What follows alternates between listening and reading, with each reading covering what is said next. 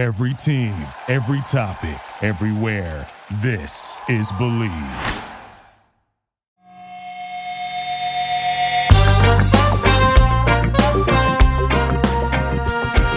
What up, TCK Podders? Welcome back to the program. It is your boy Sky and Bobby coming back after a long off season for us, which is actually kind of short considering.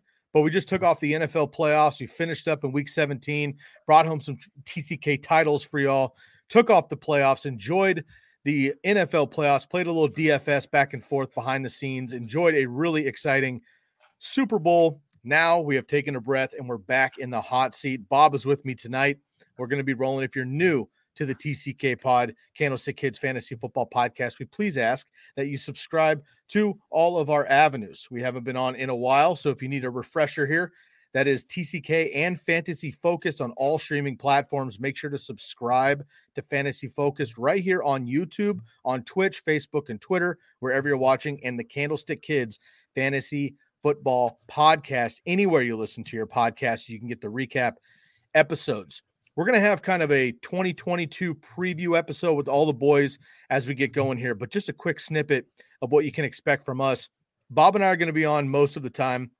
Of course, you know, Bucky and Levy and the rest of the crew will be on when they can make it. Of course, the occasional guest as well. But we're also going to be doing a lot more like quick snippets this time of year leading up to draft season, post guys, right? We're going to have coaching changes, of course.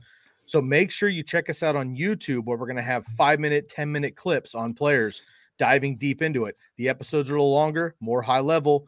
So make sure you tune into us podcast and the YouTube as well for quicker updates. Hit that bell so you don't miss any of the action.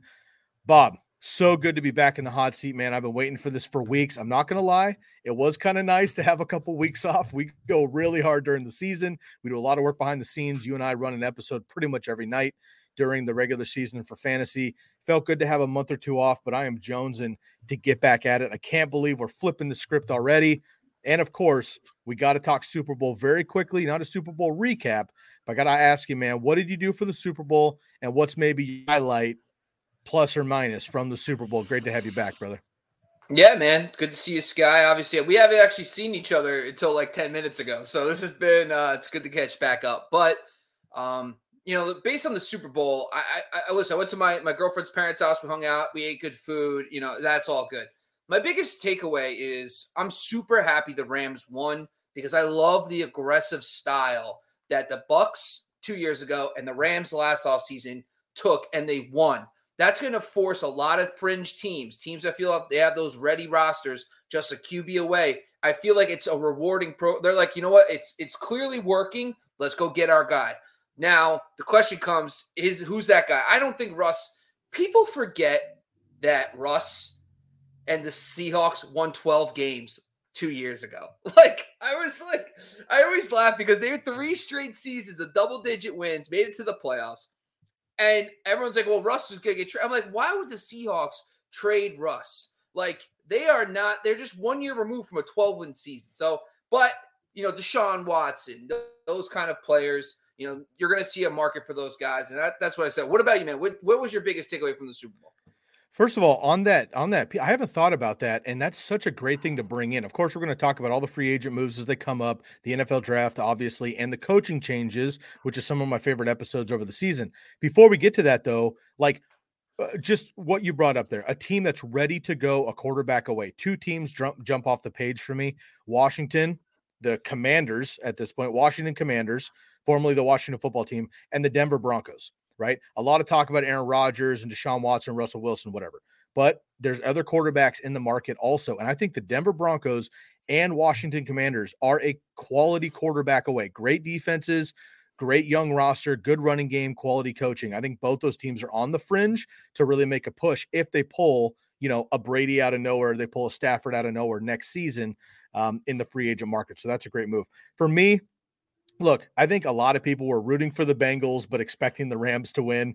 I thought it was just a fun game. I loved everybody on those rosters. I'm a huge Cooper Kupp guy. Small school up here in Eastern Washington with the red turf, by the way. Love Matt Stafford as well. I'm not really big into like the Jalen Ramsey and Odell Beckham, you know, hype. It's not really my vibe, but Aaron Donald definitely deserves a ring. And I just thought they did a great job. They got, beat up by the Patriots a couple of years ago, almost shut out in the Super Bowl. Sean McVay came back. They made men's. Burrow had a chance to win it, didn't. And you know what? A lot of people are making a comparison to like Dan Marino. Made it to the Super Bowl against my Niners in 84. His second year, never went back to the Super Bowl, obviously never got his ring. If Joe Burrow could stay healthy, I think he's going to have more than one ring when it's all said and done. I'm sure the Bengals will be back sometime soon. I just thought it was a great game. Super happy for Cooper Kupp specifically. And it was just an entertaining game back and forth and then down to the wire. Yeah, you know what, man, I personally like the fact that there's some diversity now. Like there was the Rams, the Bengals. Like it wasn't like, hey, here's Patrick Mahomes. Oh, it's going to be Patrick Mahomes every year now. Like the Bengals, okay.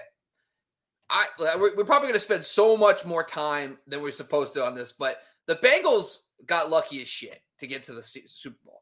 I'm sorry, but that Titans game, yeah. If Ryan Tannehill doesn't throw the interception with like 20 seconds left in midfield, come on. I mean, that ball does not get intercepted. The Titans could be the team that wins that game. I understand. I'm not throwing shade at the Bengals. I love Joe Burrow. I think he's the truth. It's the rookie quarterback thing, right? Because he's on a rookie contract. So they got a couple more years of Burrow on that contract. So I would say they're going to be fine. But the thing is, Kansas City's one tweak away. Buffalo's one tweak away from being better than the Bengals. So it could be a Dan Marino situation. Who knows? Well, we'll see. It's going to be a long time. I mean, Justin Herbert's on the up. We'll see what happens with these young quarterbacks. Another team that's a quality quarterback away, Bob, I'm going to throw out the 49ers. How about that one for you? Talk about a team that could have made it if, my boy Jaquiski Tartt makes that interception midfield. The Rams probably don't even have a chance to make it. Maybe the Niners beat the Bengals for the third time in NFL history. But that's enough Super Bowl talk. Let's turn the page. Let's get into 2022. This is our first 2022 offseason episode officially. Bob, super stoked. I'm going to turn the reins over to you on this one, my man. We're going to talk about 2021 fantasy football running back busts. Now, we have a great series that I'll let you introduce here in just a couple seconds over the next few weeks. But tonight, we're talking running back busts from 2021. So I'll kick it over to you, my man. Let's rock and roll. So I actually was watching this video about like how to get more engagement on YouTube, right? So, and one of the guys said is do how-to videos. So I'm sitting there and I'm like, what could we do for fantasy football? And then I'm like, how to avoid drafting a bust, how to find a steal. And that's what started this process. Plus, we always do one thing about this podcast, myself and you, is that we do not move forward until we look back.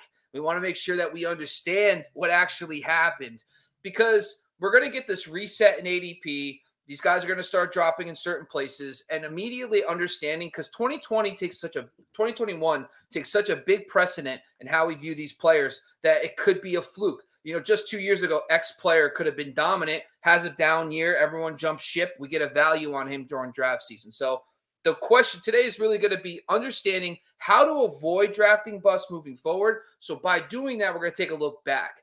Injuries are key in a lot of these guys we're going to talk about today. We're going to talk a little bit about that. And then Sky is going to kind of dive into I'm going to have a bunch of info. Sky's going to tell you about 2022 outlook.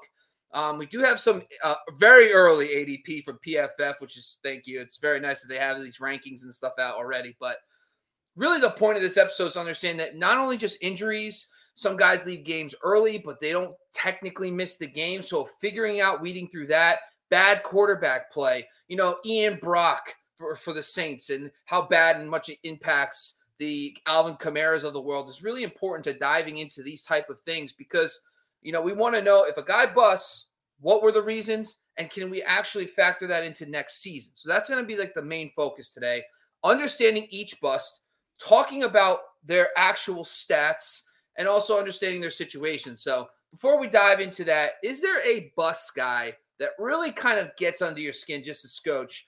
Maybe a guy you were high on, maybe a guy you weren't, but is there a certain player that is a bust that you're a little bitter about?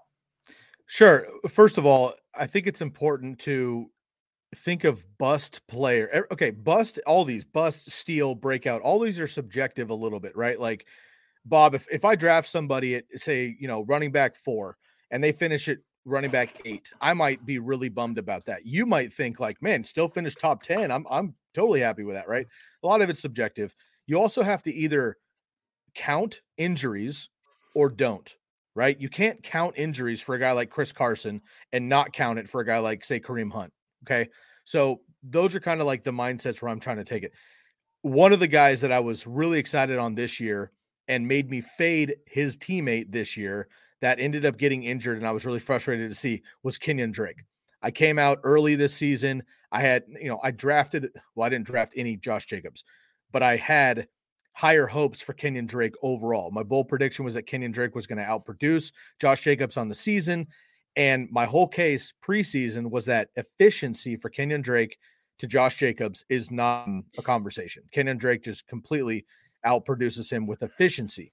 But of course, Kenyon Drake did not get as much workload. When they had equal work, Kenyon Drake was as efficient, but Josh Jacobs scores touchdowns. Love that for fantasy football. Jacobs stayed healthy. I didn't know that would happen. The offense played pretty well this year with all that was going on in Las Vegas. Didn't think that would happen. Then then Drake went down, and Jacobs basically had the entire, pie to himself at that point, even limping to the finish line, with his terrible efficiency once again. Nonetheless, Kenyon Drake, unfortunately, was a real bomb for me because I expected a better year. And if he stayed healthy, I really do believe that he would have had a much better year in what was a much improved Raiders offense this season. Now let's dive into these guys. First one, of course, is going to be the obvious one. We start at the top. It's Christian McCaffrey. And when I look at CMC and he played 7 games, and once again, it's going to come to the fact that CMC is going to be a first-round pick, but the question comes, how many guys are we going to take ahead of CMC? Honestly, the Jonathan Taylors, the Derrick Henrys, the Austin Eckler seem to be the early favorites. But when I dive into Christian McCaffrey's season, it gets you could see the glimpses of how elite he was even when he was on the field. So he only played 7 games. Only 4 of those games he played over 50% of snaps. And on top of that, in the 4 games that he played 50% or more in snaps, he averaged 22 points per game. That's better than JT. That's better than most guys. I mean, it's on par with what Derrick Henry put up this year. And one of the games he played was just over 50%, and he had like 12 points in that game. That was the first game back from the injury the first time. So when I look at CMC, it's like you see the upside. You understand the upside. And now it's back-to-back years of this injuries and the shortened season. And it's almost like season killing, because when you have that high pick, you're not getting another. If you don't nail those other ones, man, you're in a big hole. So my question for you, Sky, is how many running backs do you feel comfortable drafting ahead of him? And what's your overall 2022 outlook on Christian McCaffrey? So first things first, Christian McCaffrey is still in my top 3 running backs for 2022. I'm just not sure where yet. Right? The only guys for me right now that are in that conversation, Christian McCaffrey, I'm still going to put Dalvin Cook up there because I like where the offense is going. I like where the new offensive-minded head coach coming in, which we'll cover at another time, and the workload with the touchdown upside, and then, of course, Jonathan Taylor. So right now, those are my top 3. We'll see what happens. 5th in points per game. Okay, so he finished, obviously he plummeted because of the injury, but he was still 5th in points per game. So when he was out there, he was still winning you weeks per usual. That was wide receiver 5 on the season, Bob. That's ahead of Jamar Chase, ahead of Tyreek Hill was Christian McCaffrey. So I know it's disappointing for 2 years in a row, but when healthy, he's incredible. He's got QB upside no matter what coming in this year, which I think is going to help him. That offense overall is going to be fine. He's still my top 3. I just don't know where yet. In a full PPR league, I'm going to have a really tough time not taking Christian McCaffrey number 1. I think back to Jamal Charles for the OGs, Jamal Charles and Adrian Peterson specifically back in the old school fantasy football, 10 years ago or whatever. They were bona fide top 1, top 2, top 3 if they were healthy, but they got injured a couple seasons and it killed your team. That's going to happen with running back specifically in fantasy football. Okay. When Christian McCaffrey's healthy, and if he gets better, he's going to be fine. Think of Dalvin Cook. First couple seasons, everyone wrote him off because he got hurt. He's been healthy the last couple of years. He's been absolutely crushing it. I'm still all in on Christian McCaffrey. Brings us to another guy, Dalvin Cook. And a lot of people are not going to sit here and say Dalvin Cook was a bust. But when I was looking through this information, you have to understand something. Dalvin Cook, I was genuinely surprised to find out he finished outside the top 10 in both points per game and overall. So I know overall seems obvious because he missed a couple games, but on a points per game basis, this guy finished outside the top 10. that was probably hands down one of the most surprising things of this whole entire thing. ADP RB2, finished as points per game RB11, overall RB15. That is also not getting it done. But the most interesting fact is when he was on the field, he was also not producing. Now, a couple factors really brought this out for me. Lowest yards per touch of his entire career was this season. Lowest touchdown rate of his career this season. He had 15 carries inside the 5, only converted 3 for touchdowns. That is always going to bounce back. We talk about this all the time. It's about a 40% conversion rate on those. Plus, on top of that, it was the perfect storm. The previous 2 seasons, he averaged nearly 25 carries inside the 5 each season. That falls all the way to 15. And on top of that, his conversion rate drops from 40% to 20%. So, like the perfect storm. Talk about stuff that's going to bounce back. That will bounce back. So, right there, you're going to see about 3 more touchdowns just on those alone. But you also are going to see probably a progression, especially with Kevin O'Connell coming in from the Sean McVay side of things. They love to run the ball in the red zone. We saw with Darrell Henderson, Cam Akers, Todd Gurley, all those guys. So, I honestly do think Dalvin Cook is still – he's actually someone that I'm still going to have up there with Derrick Henry and JT and Eckler and CMC. But what's your overall 2022 outlook for Dalvin Cook? Again, I kind of alluded to it with Christian McCaffrey conversation. He's in my top 3. I have my, we'll talk about Eckler and Henry another show, but those guys for me are not in my top 3. And Alvin Kamara, we don't even know anymore. So, my top 3 are JT, CMC, and Cook. And again, I like the head coach hire. It's going to be great. The archaic offense from Minnesota wasn't winning games, and it wasn't great for fantasy football. And Dalvin Cook was still elite in that offense. His talent's immense. I'm not terribly worried about Alexander Mattison when Cook is on the field because unlike Tony Pollard, who we'll talk about later, he does not cut into the offense if Cook is healthy. So I'm not worried about that. You mentioned the 15 carries inside the 5, right? Only had 6 total touchdowns last year. In 2020, he had 17 touchdowns, and he played 1 more game, right? So huge upside for touchdown regression this year, which is great. He gets quality touches where you're looking for. He's got a fresh offensive approach, should help the touchdown upside in 2022. Unfortunately, my boy Dalvin Cook is one of the tougher stabs this year, though, right? We have basically where he finished according to ADP, where he was drafted, where he was finished. He finished 13 spots lower than where he was drafted. That's tough when you're taking a player in the top 5 of your entire NFL draft, right? Guys like Zeke, guys like Saquon, they hurt, but they were a little bit farther down the draft. Dalvin Cook was a top 5 pick for almost everybody across the board in all formats. For him to finish outside the top 10, that one stings a little bit, but still, it's hard to argue with a RB1 performance, and he did win you a couple of weeks in general. I'm still all in on Dalvin Cook. And look, if CMC or Dalvin Cook fade somehow outside the top 3 or the top 5 somehow next year, I'm all in on both of them. Got you muted. Damn, I just noticed that. They already are. I already seen it. Dalvin Cook in my mini mock that I did earlier in January, Cook fell a bunch of spots. PFF, all these sites have him ranked in the 5 to 7 running back range. Great. It's great. Recency bias. The other thing is listen, we talked about the offense, but we'll get more into that coaching changes and stuff. Brings me to my next guy. Now, Zeke Elliott, this is the prime example of understanding points per game versus overall finish. Zeke was the RB5 in ADP on average, a bunch of sites. His overall finish was RB6. That's great. His Solid. Points per game finish was 19th. 19th. This is like what I'm talking about. When you're looking at Zeke Elliott, you're going to say, how is he a bust? He's no way he's a bust. But when you draft a guy at top 5, in some cases he went as high as 3. You cannot have a guy going RB 19 in points per game. That's like borderline replacement level points per game production. The only thing that happened with Zeke, he stayed healthy. Kind of. He also played through injuries. But here's a couple interesting things about Zeke that we probably should take notice of.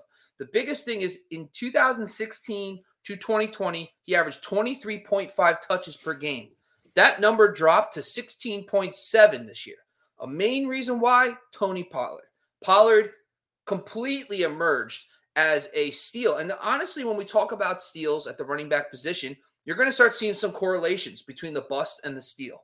And Tony Pollard was a steal this year because his touches skyrocketed, and it all came at the expense of Zeke. So that is clear. I don't know if I personally see that bouncing back. I think this is the new norm for Zeke, that 16.7 touches per game, and then giving about 12 to 13 to Tony Pollard. But what's your thoughts on Zeke heading into 2022? Man, this one's a tough one. Obviously, Tony Pollard's a problem, right? Tony Pollard, and again, we'll talk steals another time, but spoiler alert, I'm talking PPR usually. You're talking half PPR. We try to, split the difference a little bit in our conversation. In PPR, Tony Pollard finished RB28. All right. He's a backup running back that gets like little work compared to Zeke, and he finished RB28, which is amazing for his efficiency, right? So we do see the tide turning there in Dallas. A lot's going to change. We'll see what happens to Amari Cooper and everything else. But Zeke finished 7th among running backs in targets. Okay, so he's still getting targeted out of the backfield. We know he gets the goal line work. Dallas was not as efficient, although they had some big games early in the season, whatever. They have, they can explode any given game, but they weren't doing it the way we saw 2 years ago before Dak got hurt. So the terrible efficiency from Zeke this year was the problem. The workload was still there, although a little bit less with Pollard coming up.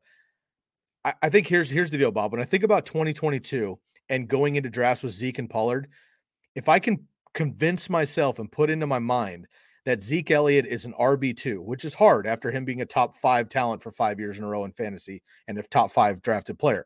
If I can think of him as a 12 to 14 to 15 running back versus like 3 to 7, I think I'm going to be just fine as a high-end RB2, right? Giving me like RB16 production every week. If I'm cool with that, I think I'll be totally happy with Zeke. If I'm expecting RB8 production every week, I feel like I'm going to be disappointed. So it's expectations for me for Zeke. Look, man, it's hard to hate 1,000+ yards and 12 touchdowns.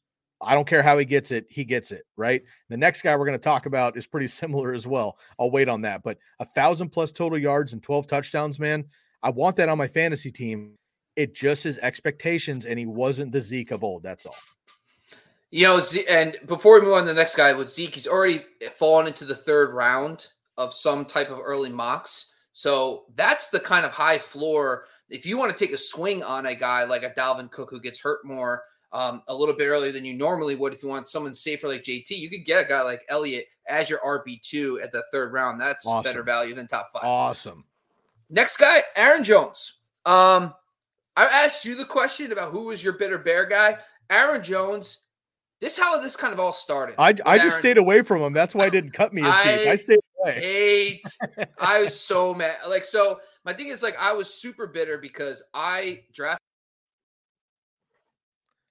It looks like we got Bob out. He'll be back here in just a second. I'll pick up. So Aaron Jones for Bob. Obviously, he was the one taking Aaron Jones originally, and so he got burned a little bit. He's back on here just a second. All right. Anyway, folks, sorry about that. Anyway, go ahead, my man. But Aaron Jones, man, talk about a guy who just got under my skin. And the reason why is because I was super high on him, and it all started when he got hurt. It really did. When you look at his numbers and weeks 1 through 9, everything was going fine. I mean, this guy, weeks 1 through 9, 16.6 touches per game. Weeks 12 through 17. The reason why I did 12 through 17 is because he came back briefly for one game. He also left one game, and then he didn't play week 18. So weeks 12 through 17, those numbers dropped to 12.6. So we saw his touches drop by 4, okay? He averaged under 10 carries a game from weeks 12 through 17. So his carries are down. His touches are down. And then the red zone work. Now, this is the biggest problem I'm going to have with Aaron Jones next season because the red zone work changed. Weeks 1 through 9, 28 red zone carries to only 10 for A.J. Dillon. Weeks 12 through 17, A.J. Dillon 19, Aaron Jones 4. So his entire red zone work was gone. He was used more in the passing game. Another thing was with Aaron Jones was he had one monster game. He had this one game in week 2 where he scored nearly 40 points. If you take that game out of his entire season, he averages 12.6 points per game. That's RB20. So this is a guy going in 5 to 7. And when you look at it consistently, I drafted him in that range. Our ADP was 7.3. His points per game overall was 16th. His overall finish was 13th. So clearly this is a guy that I'm a little bit bitter about, but what's your thoughts on Aaron Jones? And the question you posted on Twitter, I saw Aaron Jones, A.J. Dillon, who you taking in 2022?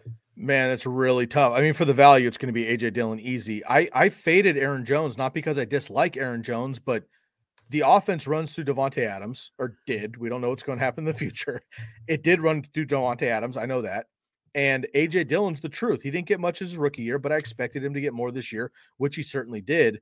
And that took away from Aaron Jones. And he was incredibly efficient 2 years ago, 19 touchdowns 2 years ago, and I knew that would come down. So I actually faded Aaron Jones where he was getting drafted in like the second round in most drafts. So that didn't burn me as much. But look, man, you could close your eyes and we can say the same story about Zeke and Tony Pollard and Aaron Jones and A.J. Dillon. It's a copy and paste for me. Almost identical for Zeke and Aaron Jones, which is not good because both these guys were like, mid-late first rounders, second rounders. But Aaron Jones was tied with Zeke with 65 targets. That's awesome. That's seventh among running backs, 65 targets. But again, lost work to A.J. Dillon, which you had mentioned, but still 1,000+ yards, double-digit touchdowns for Aaron Jones, same as Zeke, but it just wasn't enough because you expected so much. And then the younger guy comes up. And look, the reality is for 2022, I don't really have, a real, feel on this because it all comes down to Aaron Rodgers. Obviously, if Aaron Rodgers is back in Green Bay, it's one conversation. If he's gone, then it's a totally different conversation. So I'm going to put a pin in Aaron Jones for 2022 right now. But again, Zeke and Aaron Jones are the same. A.J. Dillon and Tony Pollard are on the rise. I'm probably fading both studs next year and taking a swing on the backups. I think this is the biggest thing too. So weeks 1 through 9, 14.9 points per game. That would have made it inside the top 10. I think what happened was A.J. Dillon I don't think they realized how good he was in the passing game. So it ended up being a 1A, 1B situation instead. They basically realized this guy's interchangeable. And then when the game and the Packers are such a good team, when they're up in the fourth quarter, they're giving the ball to A.J. Dillon, not Aaron Jones, smartly, by the way, which makes sense. But overall, I think the biggest takeaway is you have to be aware. It's hard to predict this stuff, but at the same time, when there's a good running back behind them who has high draft capital, like first or second round, you should be a little bit wary of drafting those guys in the first round. Last thing, Bob, before we move on to our next guy here, just to put a cap on the Packers offense. This is something we're going to talk about through the offseason too, but you and I talk about tendency all the time with offenses, right? Jamal Williams, my boy, goes to Detroit, right? Outside of getting hurt, when DeAndre Swift was done, Jamal Williams was my man. He was crushing it. He was great for Green Bay when they used him in limited work the last couple of years behind Aaron Jones. A.J. Dillon, I don't think, is the receiver or the athlete that Jamal Williams is. They're just different type running backs. But they want to use two guys. Why not use that guy? You're right. In the cold, late in the season, late in games, fourth quarter. A.J. Dillon's a monster. Why not give that guy more work, keep Aaron Jones healthy? It just, you start doing the math in your head, man. It was easier for me to fade. I'm sorry you got burned. Next guy's going to hurt a little bit. My boy, Saquon Barkley. Oof. Barkley, well, the good news is if you listen to our podcast, you probably have no Barkley. We never really talked. We were Zero all Barkley. off Barkley. You were probably the flagship of that. Neither of us really were high on him anyway, but ADP 8.5. He finished in points per game, RB 35, overall RB 31. I am about to sit here and throw a lot of numbers at you, so put your seatbelt on. I'm going to throw you right back to the fire, Sky. Hope you're excited. There is something that's clearly obvious. When the Giants were out of it, they dialed back Saquon Barkley's touches and his snaps. Prior to this season, he averaged over 21 touches per game and 83% of the snaps. Okay? Remember those numbers. So when I looked into this, I said, all right, what was the problem? So in the games that he only had 7 games of 17 or more touches. In those games, he averaged 19 touches per game, 14.3 points per game. That's 0.75 fantasy points per touch. 0.75 is actually very good. Why is this important? Then he plays 6 games where he's under 17 touches. Remember, his career average is 21. 6 games, 11.7 touches in those games, 5.1 points per game, and 0.43. So what does that tell you? When Barkley's getting the touches, he's producing for fantasy. When he's not getting touches, he just does not get into the flow, and it craters. Best part is it correlates perfectly with his snap percentages. He only played 5 games of 75% of snaps. He averaged 17.8 touches in those games, 14.2 points per game, 0.8 points per touch. That's very good. That's on par with guys like Alvin Kamara, 0.8 yards per touch, fantasy points per touch. In the games he didn't hit 75% of snaps, those dropped 8 games, 14. That drops to 7.4 points per game in those contests, 0.52 points per touch. So clearly Barkley was a product of the situation. They just never got him into the flow of games. It was completely terribly done by Joe Judge. Now we get Brian Daboll. Let's go. Super excited about that. But what's your thoughts on Barkley now? He's fallen, looks like 4-5 to the 4th, 5th round. Are you willing to take a shot on Barkley in those rounds? Would you rather have Barkley or Zeke? Barkley. I want Zeke in the offense. I want the talent of what Saquon Barkley can be, but I got to see it again. I'd rather have a old busted Zeke in that offense than the question mark of Saquon Barkley. Look, man, he had more than 15 carries just 3 times out of 13 games. And he went over 100 yards just once in week 17 when those that did draft him in the first round were probably not in the fantasy championship anyway. So I can't trust Saquon Barkley yet. Obviously, I love the talent. I love the kid. I'm rooting for him. It's just a tough couple of years of these injuries, and the offense hasn't done him any favors either. I think the biggest issue looking at 2022, you're right. Brian Daboll is going to help. The offense is going to help. Hopefully Daniel Jones can take another step. Maybe, Bob, 2 or 3 of your pass catching weapons can stay healthy for like 2 or 3 games in a row. That'd be pretty cool, right? You maybe have some offensive linemen step up and stay healthy. Like the Giants have had no chance for a couple of years, and it's been unfortunate because they do have talent. It just hasn't come together. I'm still on the fade Saquon train, but if you're talking 4th, 5th round, again, you're talking RB2, maybe RB3, depending on how you draft. Look, man, I'll take Saquon Barkley, over some of these other guys we're going to talk about. They're going to be in that quote unquote RB dead zone from last year. I will definitely take a Saquon Barkley, just hoping it works out, and eat it if it doesn't. If he's in the 4th or 5th round. But if he creeps back up in the 3rd because he looks good and he puts out a quad pick and he's fast all of a sudden on the field and he's back up in the back of the 2nd round, I'm not going to draft him. There's no chance. Yeah. Well, we'll see, man. I listen, I'm a big fan of Brian Daboll. We'll get into all that crazy Me too, shit but later. How great are the running backs in Brian Daboll last couple of years? That's Are you kidding? Jamal Charles, 1,500-yard rushing season.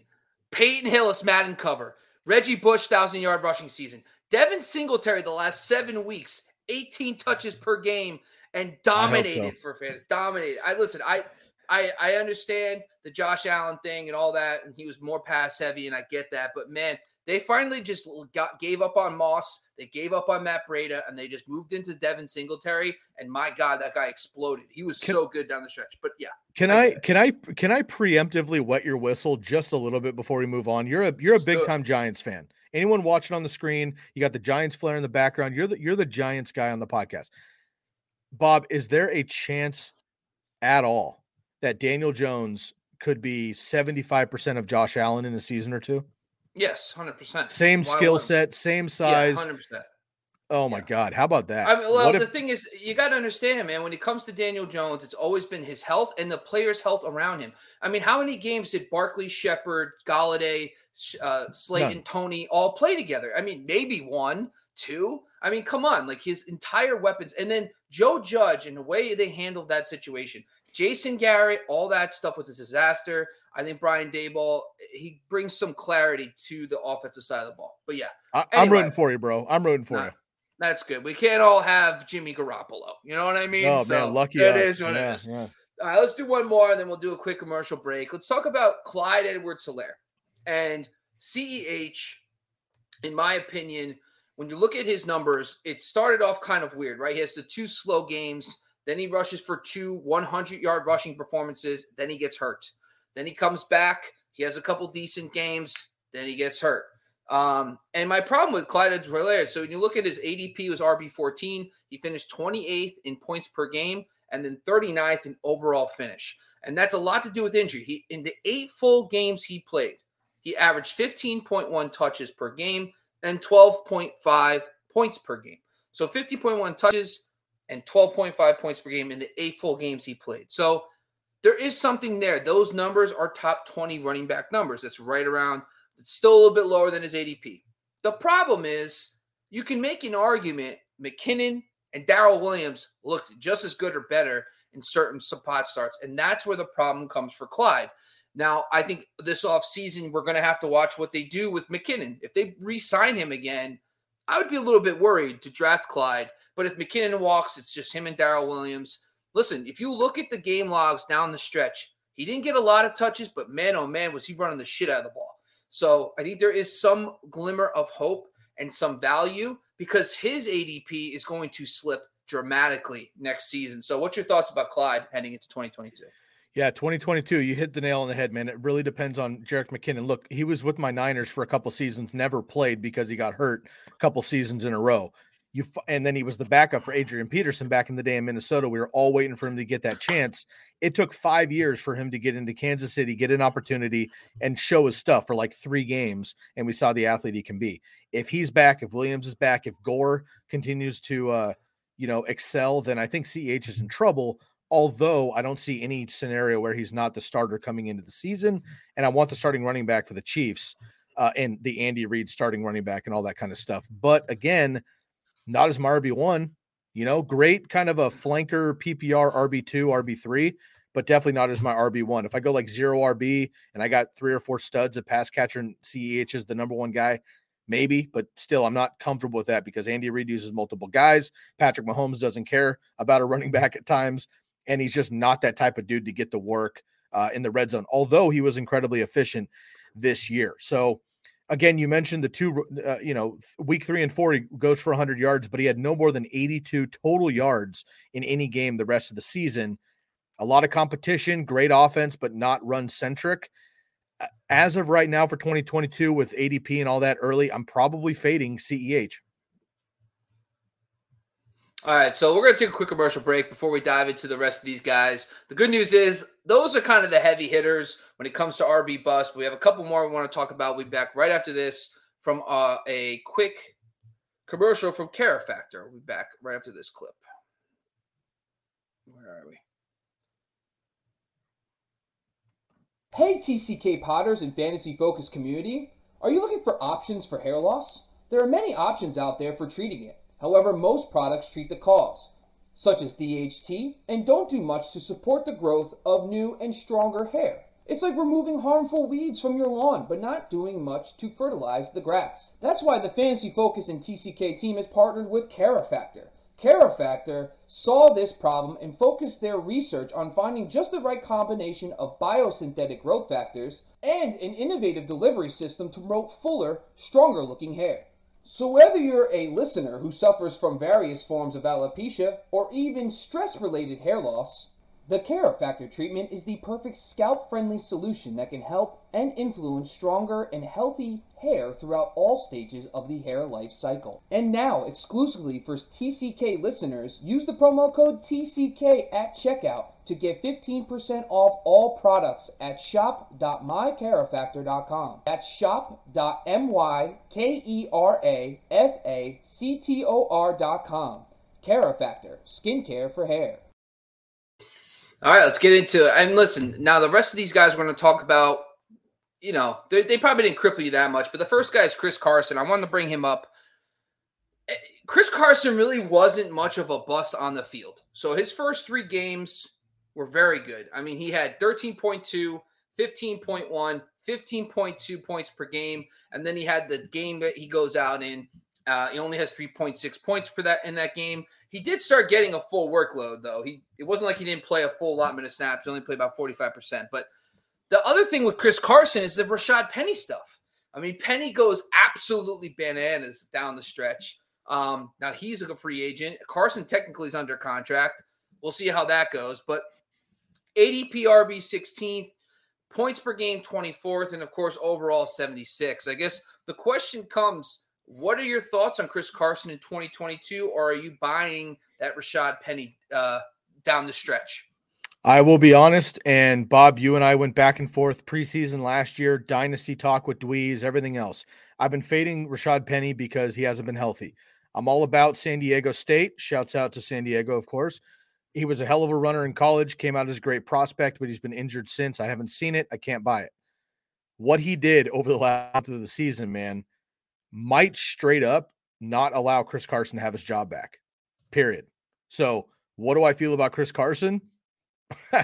I don't think it's up to me because he might be the backup at this point. You might be getting Chris Carson in the 10th round as the backup to Rashad Penny in the 4th. I mean, that's like a reality once we get to draft season. So he missed 17, 18 games over the last 2 seasons. Obviously, the huge, serious neck injury, Bob. I mean, that I'm not saying it's going to at all, but that's the type of injury that could end a career or shorten one, especially at a running back position. Unfortunately, I hope not, obviously. Very tough runner, tough running style, suffered a couple serious injuries and the rise of Penny. Like I'm out either way on Chris Carson because he's not going to be, a 7th round draft pick where you can get like Melvin Gordon value out of him. I think if he's healthy and he's a starter, he's going to be like a 5th rounder like usual. And I just don't trust it because I think Rashad Penny is the truth. And Pete Carroll wants Rashad Penny to be real. And when he was healthy and with Russ, if he comes back and they run it back, I think they're going to be just fine. So honestly, I'm probably out on Chris Carson, at least as of now. This one hurts a little. Miles Sanders. Hurts who? Now with Miles Sanders, okay, I put out a stat recently about how he had no touchdowns. This guy couldn't find the end zone if he didn't want to. I mean, it was nuts. If he tried, he was allergic. I felt like every time he would rush down to the 5-yard line and he'd get pulled and then someone else would score. Miles Sanders, ADP 20th, finished 44th in points per game for running backs and 45th overall at the running back position. He was a bust.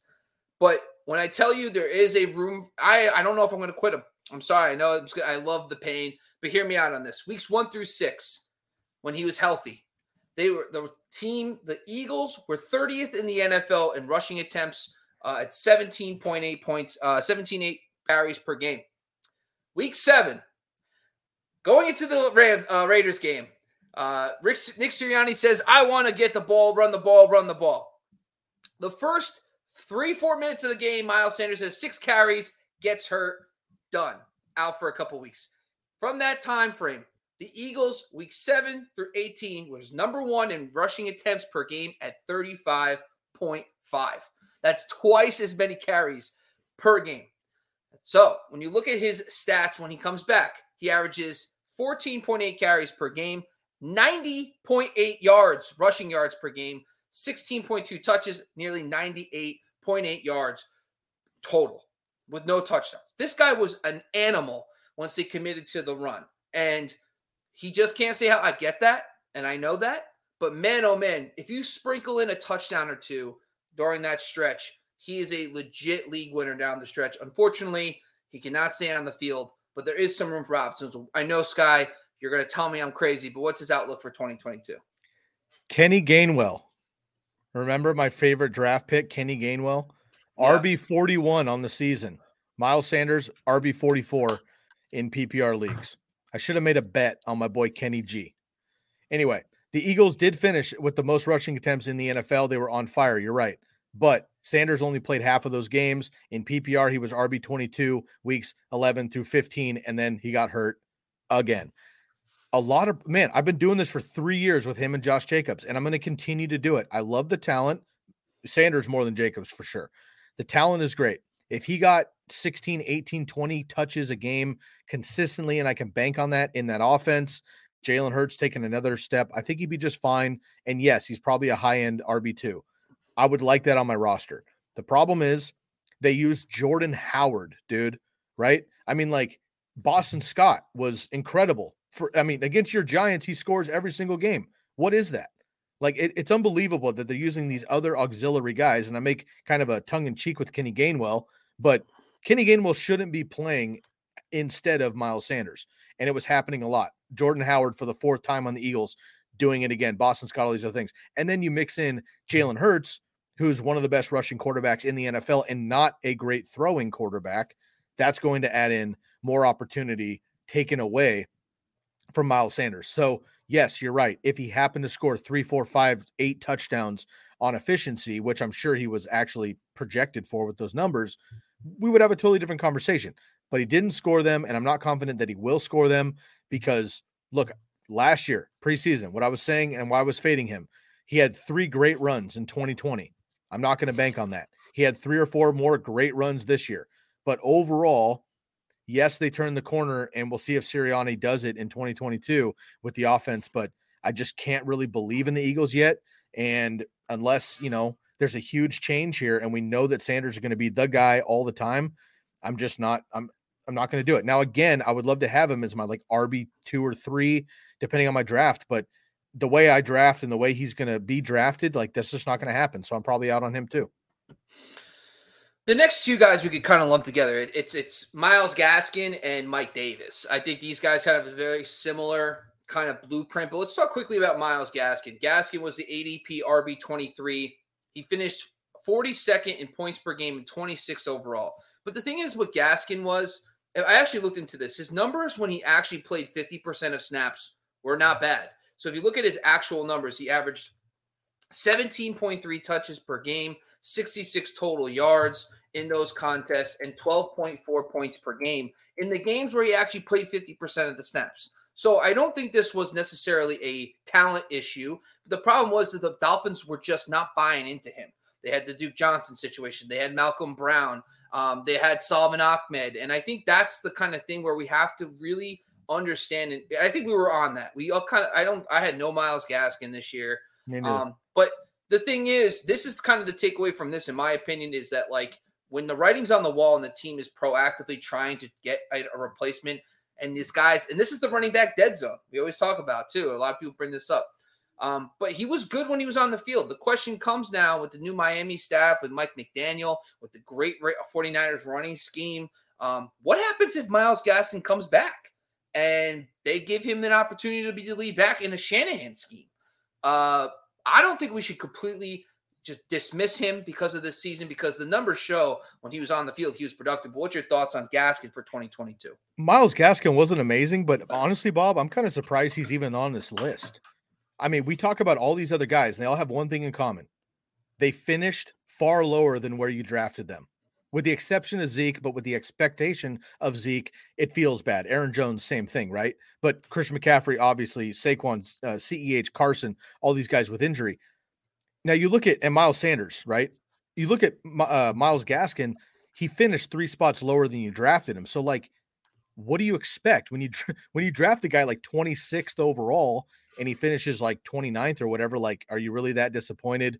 My issue with in points per game. What's that?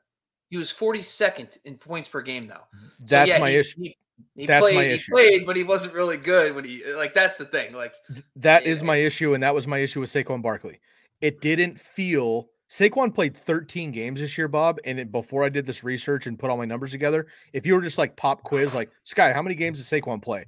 I might come up with 7 off top of my head. It did not feel like 13 games.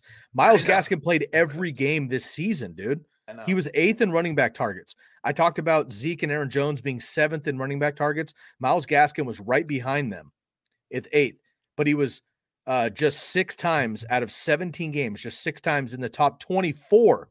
He had 4 times out of the top 40, right? So like Saquon, it didn't feel like he was ever out there for your fantasy team, which is a problem. I also like McDaniel.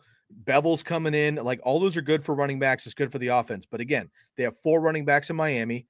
And let's not forget, draft capital matters. Myles Gaskin was a 7th-round draft pick out of Washington. He's not supposed to be the guy. He's done a great job stepping up for the team, but he's not supposed to be the guy as far as draft capital goes.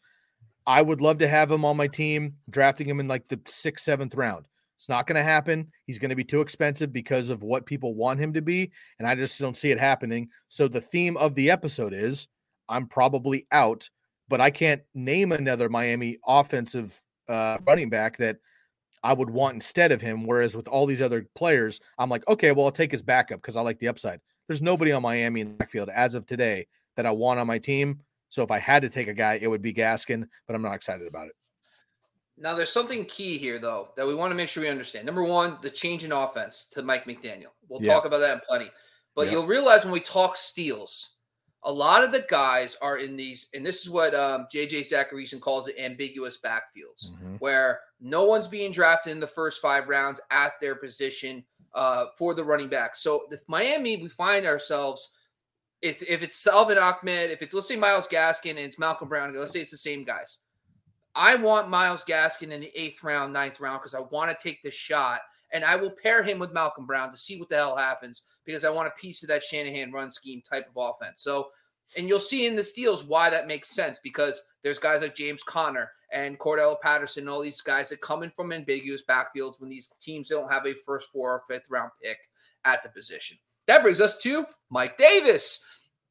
I actually don't really have a good, synopsis. 23.5 was his average ADP, finished 53rd in points per game, which is just absolutely insane. 36th overall. He plays pretty much every game. So 36th overall, but 53rd in points per game. But the thing with Mike Davis was this one's tougher too.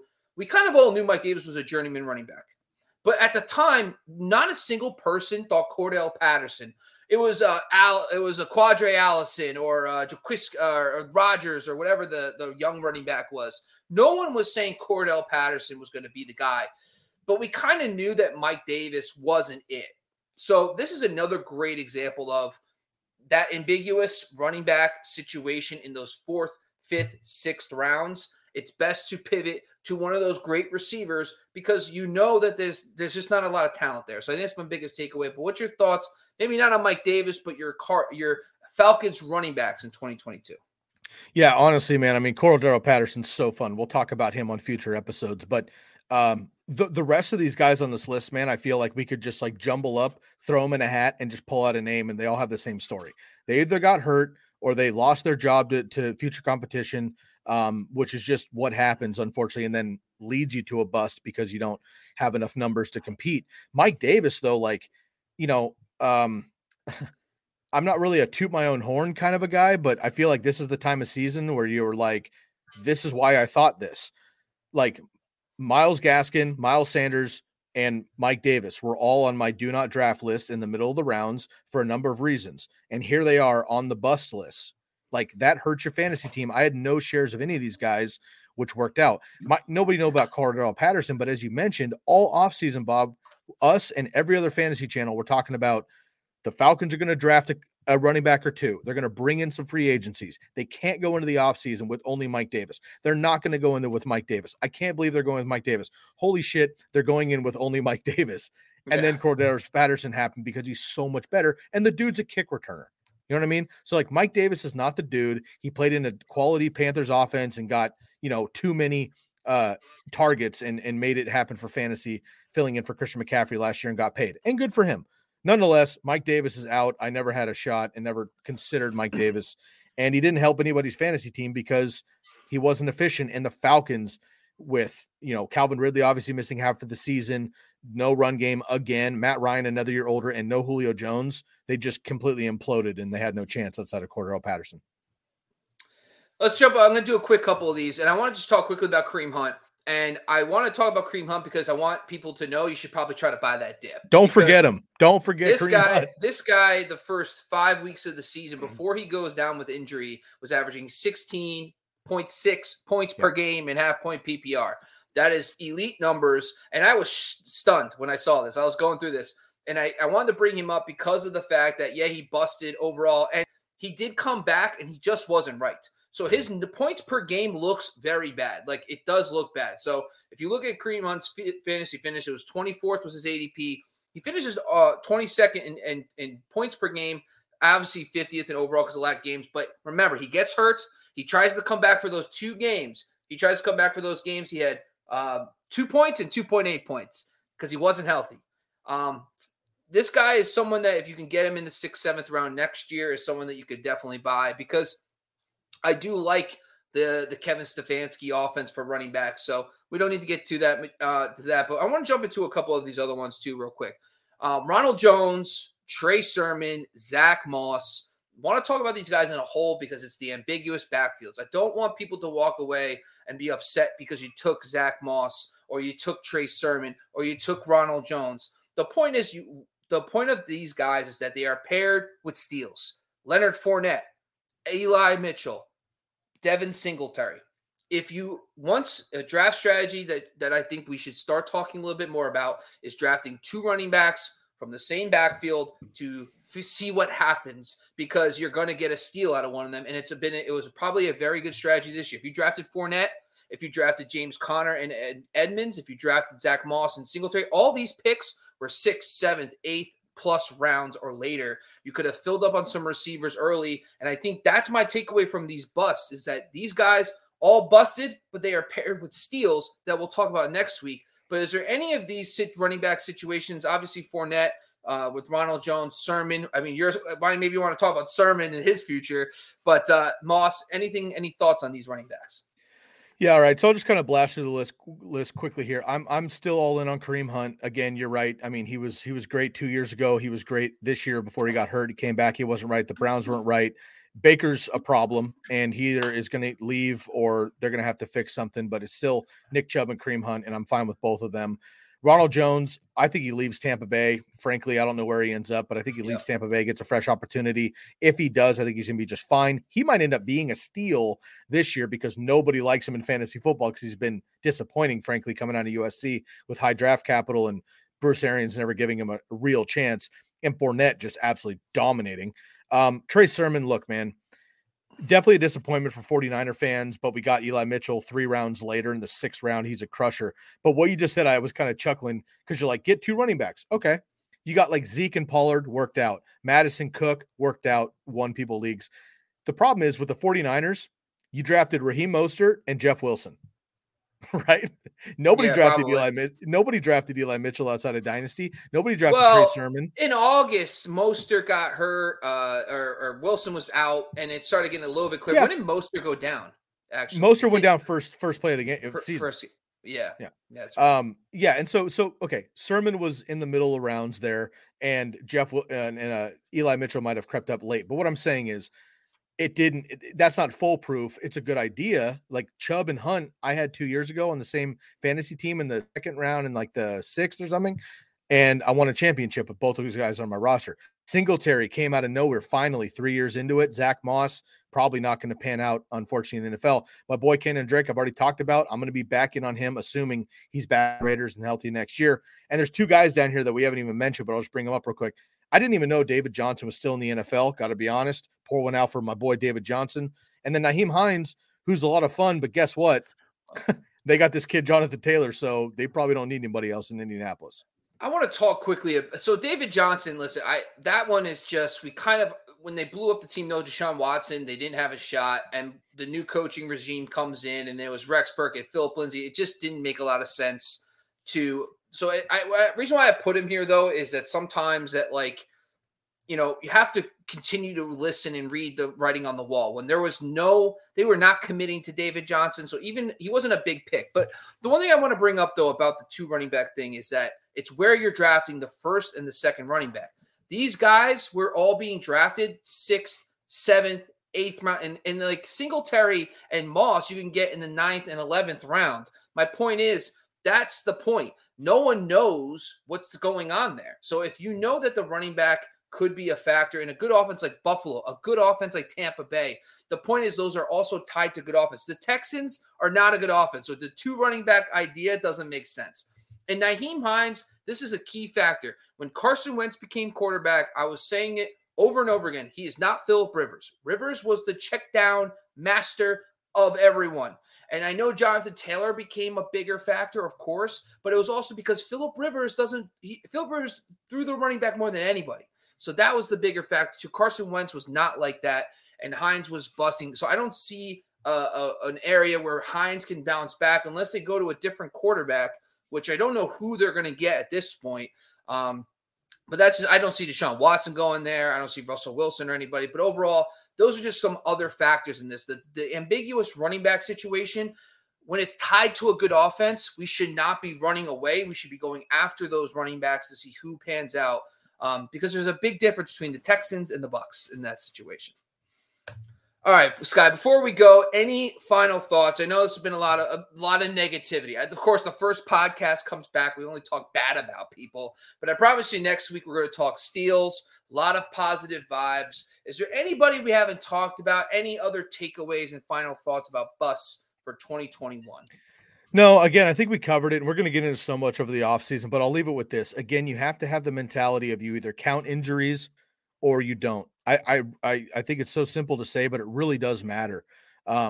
because again, you have to kind of like wash out a season. And I hate to throw away stats and throw away games and stuff, but like we've seen what Kareem Hunt can do when healthy, but he got hurt, right? We haven't seen like Mike Davis is not the truth. I'm not in on Mike Davis. David Johnson, unfortunately, I think is done, although should be in the Fantasy Football Hall of Fame for a couple seasons. Nyheim Hines, PPR at best. Kenyon Drake, I mean, he's fun for me, but he's probably not going to pan out. Zach Moss, probably not going to pan out. Trey Sermon, maybe just a bad rookie season. We'll see what happens next year, but don't trust it. Ronald Jones, we haven't seen it yet.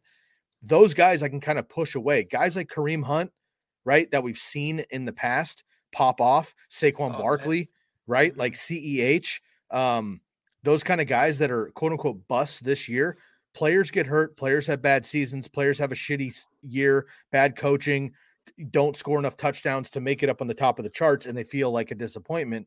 But for every one of those guys, I promise you, we're going to talk a bunch of steals who are super fun to talk about. Cordero Patterson's and all these guys, like, holy shit, I didn't see that coming. I happened to draft him on accident or picked him off free agency. He won me a league. Like, I'm so hyped on him. Guess what? Half of that list, Bob, I guarantee you half that list is on this list next year because it's just not consistent. You're looking for consistency and you're looking for things that you can somewhat predict. And Bob and I and the rest of the team are going to try to help you through the fantasy season and the off season leading up to drafts. Yeah, Ronald Jones, when he's the starting running back for the Falcons next year, will be ready to go. So, ready to pounce. Listen, that's pretty much all we got. Listen, and I want to make sure the biggest how to avoid drafting a bust. I think a couple key factors to close out the show. One, you know, the running back dead zone makes sense when you're talking about a starting running back like a Myles Gaskin, a Mike Davis. It's better to focus on running backs. The other thing to factor in here for another takeaway for how to avoid a bust is take shots on those good offenses who have uncertain backfields. That's another way to how to avoid a bust is to take guys later who are in good offenses, maybe two guys instead of taking that 4th, 5th round running back as well. And finally, pay attention to backup running back situations. The Aaron Jones, the Tony Pollard and Zeke situations. If we're starting to see noise that those guys are going to get more work, a lot of offenses aren't capable of having two running backs on the field every time, which means the other running backs can get less touches. And finally, we can't avoid injuries. Injuries, it is what it is. You're going to have the CMCs of the world and stuff like that. You're going to have tough breaks like Dalvin Cook. I mean, his touchdown regression just happened. There's no way we can avoid that. So I think it's just more of an understanding of how to understand trends and versus flukes. Like Dalvin Cook, I guarantee you will bounce back. So hopefully this is all helpful for everybody on how to avoid those busts. Sky, any other how-tos before we close out? We're out of here. There's only one name that might be on this list, but we're not going to talk about him until we figure out what's going on. That's Alvin Kamara, right? A lot happening in New Orleans, could be on the bus list. We're not going to talk about his legal situation or his look at in 2022 until we have more information. But he's one name that people might be like, hey, what about Kamara? I drafted him top 3 and he's should be on this list. We're just not going to cover him until we know more. All right, man. Well, I'm Bobby LaMarco. Once again, this is the Candlestick Kids Fantasy Football Podcast on the Fantasy Focused YouTube channel. We're going to be back every week talking on these podcasts. We're also going to be on a lot of fun clips. Shout out to our sponsors, I Believe Podcast Network. And all these episodes are brought to you by BetOnline AG on the Believe Podcast Network. Sky Gawasco, I'm Bobby LaMarco. We are out of here.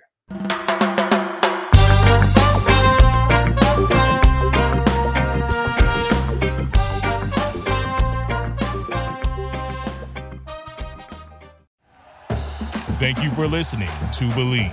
You can show support to your host by subscribing to the show and giving us a 5-star rating on your preferred platform. Check us out at Believe.com and search for BLEAV on YouTube.